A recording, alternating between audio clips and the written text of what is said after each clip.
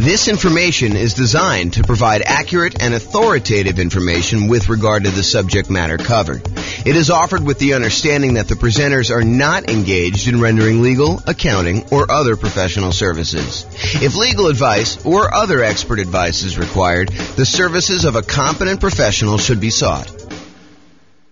Welcome to the Indianapolis Real Estate Investing and Real Estate Financial Planning Podcast. Learn all about investing in real estate in Indianapolis, Indiana, with a combination of real estate financial planning and modeling with numbers specific to Indianapolis. Plus, syndicated, more generalized recordings of live and pre-recorded real estate investing classes, not all of them specific to Indianapolis. Be sure to stay tuned after the podcast for a message from our sponsors. Well, good morning and welcome, everyone. This is James Orr, and this is a really short mini class today.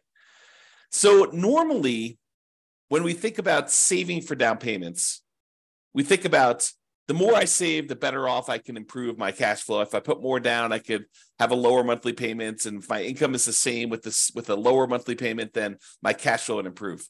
But sometimes taking money that you would have otherwise set aside for down payments can be used in an alternative way such that it is more effective. It'll actually make a bigger impact in improving your cash flow, improving the overall returns you're getting on your investment. And so that is what this, as I mentioned, very short class is about today. We call it alternate uses for down payments. And it really consists of this one slide.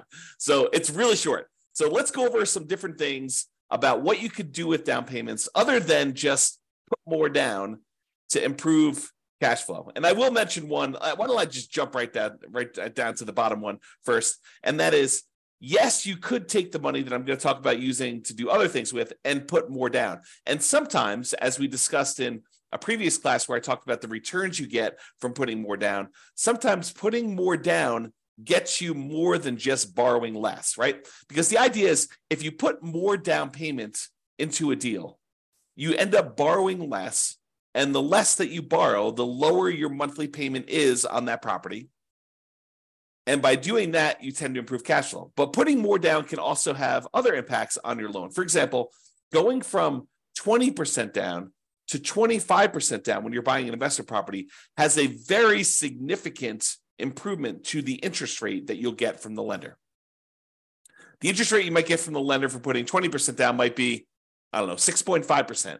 Where if you had gone ahead and put the extra 5% down and go from 20% to 25%, the interest rate may be 6%. So it might improve significantly by putting that extra 5% down. And in other cases, if you're thinking, hey, look, I was going to put 15% down, and if I put down 20%, I will improve my interest rate, which also happens. Going from 15% down to 20% also improves your interest rate. But the other thing that happens when you put more down is you don't have PMI anymore. You no longer have that private mortgage insurance. Remember, private mortgage insurance is the insurance that the lender charges, that the lender insists you get from a third party to protect them in case you default. Basically, what they're saying is, hey, look, I really want you to put 20% down. However, you want to put 15% down to buy this investment property. I'll tell you what I'm going to do. I will allow you to put 15% down, and I'll charge you a slightly higher interest rate for doing so. But in addition to that, because I don't feel protected enough with you putting just 15% down in case the world comes to an end and I have to foreclose on you because you decide not to make payments anymore and property values have declined, I want to be protected in that situation. So in order to protect myself, what I want you to do is I want you to pay this third party insurance company. You're going to pay them a premium, and the premium is going to be there such that if you actually force me to foreclose on you because you stop making payments or you do something else that forces me to foreclose on you, and I'm unable to sell the property, get all my money out, then they will actually come in and they will make me whole. So it's an insurance product that you pay for as the buyer for putting less than 20% down to protect the lender in case you default. So the lender says, hey, look, You want to put 15% down? No problem. I'll charge you a slightly higher interest rate, and I will require that you pay for PMI, and the PMI protects me in case you default. And so you end up paying PMI and also a higher interest rate if you put 15% down. Or you could put 20% down, and then you have a slightly better interest rate, and you no longer have to pay this PMI, which could significantly improve cash flow. Okay, so that is like the traditional kind of like fringe cases, the kind of like critical points if you decide to put more down for using down payment. Now let's look at some other things you might want to do with your down payment instead of putting more down. So right off the top, more reserves. You could take money and you could put it into an investment property. And the challenge with putting all of your money into an investment property as down payment is it's illiquid. Once you put money into a property, it is much more difficult for you to get at that money.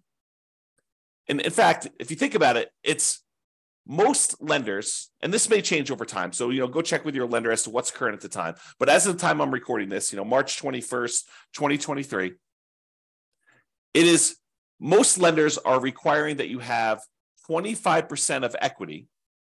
In other words, another way of saying that is 75% loan to value is the highest they will go to allow you to access money and equity. So if you want to access equity in your property, the highest they will allow you to go to is 75% loan to value. So you have to have at least 25% of equity remain in the property, and then anything above that 25% of equity, they will allow you to tap into and do a cash out refinance if you want to access that. The only other way to really get at that is to sell the property. You could do some type of loan against the property, some type of cash out refinance, whether that's a traditional cash out refinance of the whole loan, or maybe you do a home equity line of credit and you go up to a certain dollar amount on that. And maybe they go a little bit higher than 75%, or maybe your particular lender will only allow you to go to 75%, or you could sell the property and get at that equity. So if you decide to not put more money in to begin with, and you keep that money set aside somewhere else in reserves, that can change the overall characteristics of you. It can make you a much safer investor because you have all this liquidity reserves in case something happens to the property and you need that money. If you had to put it into a down payment, it's harder to access. So by keeping it on the sideline, you have more in reserves, you're more liquid, you're more conservative, it's less risky overall. Okay, so you could do more reserves. And some lenders like seeing you have more reserves. I don't know if I've ever seen this, but I could imagine a lender actually giving you a slight break on the interest rate by having a very large amount of reserves. I don't recall ever seeing that, but it's possible a lender could do that, especially in the future, especially if they start valuing reserves more in the future, okay? The other thing you could do with your down payment money, instead of putting more down, is you could pay off other debt. Imagine you have a certain debt to income ratio, and the lender actually does change the interest rate based on your debt to income ratio for certain loans. FHA, I don't think they do that with, but I think conventional they do. So, and I'm not a lender. I should tell you that right up front. Go check with your lender to make sure what I'm telling you is 100% true for your situation and whatever is current at the time. But I believe lenders actually do change your interest rate based on your debt to income ratio. If you have a really high debt to income ratio, if you're going over what their standard is, they may still be willing to make the loan, but there's some type of premium. There's some type of risk premium on the interest rate to do that. So you could say, hey, look, I was thinking about putting 30% down to buy this property. Now what I'm going to do is I'm going to back it down to 25% or maybe even 20% down. And I'm going to take some of that money and with the help of my lender to find out which ones I should pay off and which ones I should not pay off, because paying off certain ones can impact your credit score in an adverse way. You pay off the wrong thing. You close a account that was giving you a boost to your credit score by giving you a longevity rating. One of the things that is a factor in your credit score is how long you've had certain loans or credit lines open. And if you go and you pay off one and you close it down, that could lower your credit score instead of actually improve it. But the lender may say, hey, look, if you go pay off these 3 bills that you've got outstanding, that would significantly improve your credit situation, your debt to income in this case, and maybe even your credit score, depending on what it is and how it's all working out. It's not super straightforward, so I can't give you specific advice about it. You'll need to talk with your lender in detail before doing this. But if you tell them, if you go and they say, you pay off these 3 things, that will improve your DTI and I'll be able to get you a better interest rate in your loan. That may be a better use of that money than putting more down. Counterintuitive. But this is why you need to think about these things and you need to talk to your lender about it. The other thing that may be counterintuitive, instead of putting more down, hey, I was going to put 30% down, but now I'm going to actually only put 25% down. I'm going to take that extra 5%, maybe it's even not even that much, but I'm going to take that extra money and I'm going to use it to buy down my interest rate. By buying down my interest rate, it may improve my credit, my interest rate. By buying down my interest rate, it may improve my monthly payments so much more than putting the extra 5% down.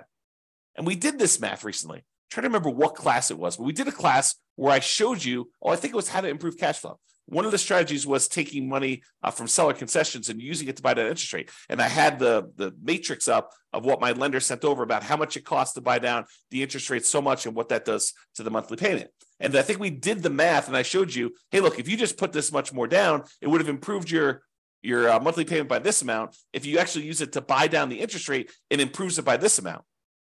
And so it may be better for you to price out buying down interest rate on your mortgage instead of actually taking that money and putting it extra as down payment. Now, if you're only going to hold the property for a very short period of time, does it make sense to go buy down your interest rate for 30 years? Probably not. If you know you're going to be in and out of the property in 5 years, 6 years, 10 years, whatever it is, then buying down the interest rate for a 30-year period may not make sense. But if this is one of the properties that you plan on holding in your portfolio forever, it's going to be one of the ones that you've designated that is going to be the source of your positive cash flow in your financial independence, retire early sort of model, then maybe you do pay down the interest rate because you know you're going to hold that loan for 30 years. But this is why you need to understand what your plan is. If you're buying properties, you're going to use the strategy where you buy 10 rentals, hold on to them for a period of time, then sell off a portion of them to pay off the remaining. Maybe you don't actually buy down your interest rate because you're either going to sell some of them and you're going to take that money and then pay off your other mortgages. So if that's your strategy, maybe buying down interest rates doesn't make sense. But if your strategy is, hey, look, I'm going to buy a certain number of properties and these are the properties I plan on holding forever and ever and ever into retirement, then maybe buying down the interest rate does make sense. Okay. And the last alternate use of down payment, instead of putting more down, the last one I've got on here is deciding to prepay private mortgage insurance. So instead of putting another $5,000 down on buying your next property, which might save you, I don't know, $25 a month, somewhere in that ballpark, maybe $30 a month, depending on the interest rate, you could choose to prepay PMI. You take the $5,000 and get rid of a, I don't know, $160, $200, $250 a month private mortgage insurance payment. So instead of getting $30 benefit, although the $30 is for the entire life of the loan by putting more down, you could say, look, I'm going to pay $5,000 in, and instead of having to make $150, $200, $250, whatever your private mortgage insurance payment would have been, instead of that, whatever it happens to be, $5,000 prepaying it, then you could actually choose to improve your cash flow by, let's call it $200 as an example, for whatever period of time you would have had that PMI. So if you would have had PMI for 5 years, you could figure out, would that have been a better deal for you? In a lot of cases, part of the reason why we might do this is because we would get improved cash flow early on when we typically need it the most. You don't always need improved cash flow early on. And sometimes you're willing to sit through that, uglier cash flow early on until the property's rents have gone up. Your mortgage typically stays the same unless you've got some type of variable rate interest rate, but your taxes and your insurance and your maintenance, your property management, they tend to creep up as well, but not quite as fast as that very large chunk of the mortgage payment on a property. Okay. So remember, let's just talk about private mortgage insurance. So private mortgage insurance, there's really 3 ways that we could pay it. Number one is you can voluntarily take a higher interest rate from the lender and have the lender give you a credit which could cover paying it up front. So instead of actually paying it yourself, you say, look, I will voluntarily take a higher interest rate from the lender. Okay, that's one way to pay it. The other way to pay it is monthly. You say, look, private mortgage insurance premium is $150, $200, $250 a month, whatever it happens to be. It's based on a whole bunch of factors, which we'll cover in the PMI class. But basically that PMI payment, it exists until you get below 80% loan to value, or with FHA, it never goes away. Okay. So you can do it monthly until you reach that criteria, or with FHA, it doesn't go away. You have to get out of that loan. You have to do a refi or sell the property, change out of the FHA loan in order to get rid of the PMI on FHA, which PMI on FHA is called mortgage insurance premium. It's called MIP, but same thing. It's an insurance premium to protect the lender. Okay. And then the third way is you could do a one-time lump sum upfront payment in order to get rid of the PMI. So those are really the three options. Sometimes they'll say, hey, look, you can pay a little upfront and we could lower your monthly payment for PMI. So you could kind of combine some of them if you really wanted to. But most of the time you're choosing one of the three as a discrete choice. Okay. All right. So that's all I got for you. So sometimes you thought money you were going to use as a down payment could be used more effectively in another area to improve your situation, to get better terms on your loan, or for you to look more attractive as a borrower, or for you to have a more conservative, safer approach in the case of more reserves. And focusing on down payment, it can be helpful, but be sure to take a more holistic approach and evaluate alternate uses to see if those serve you better. That's all I got. This has been James Orr. Hope you enjoyed the video. Bye-bye for now. With home prices up, mortgage interest rates up, and rents up, but not quite enough to counteract the higher prices and interest rates, cash flow on rental properties in Indianapolis is harder than ever. Book a call with the Real Estate Financial Planner to apply our proprietary 88 strategies to improve cash flow on your rentals. See the show notes for a link to schedule your call and improve your cash flow today. If you're a real estate agent, lender, or professional in Indianapolis that wants to help our real estate investor listeners, consider reaching out to learn about collaboration opportunities with this podcast. We'd love to add more value to our listeners by having you assist our investors buy, sell, and finance their real estate investments. See the show notes to schedule a call to discuss collaboration opportunities.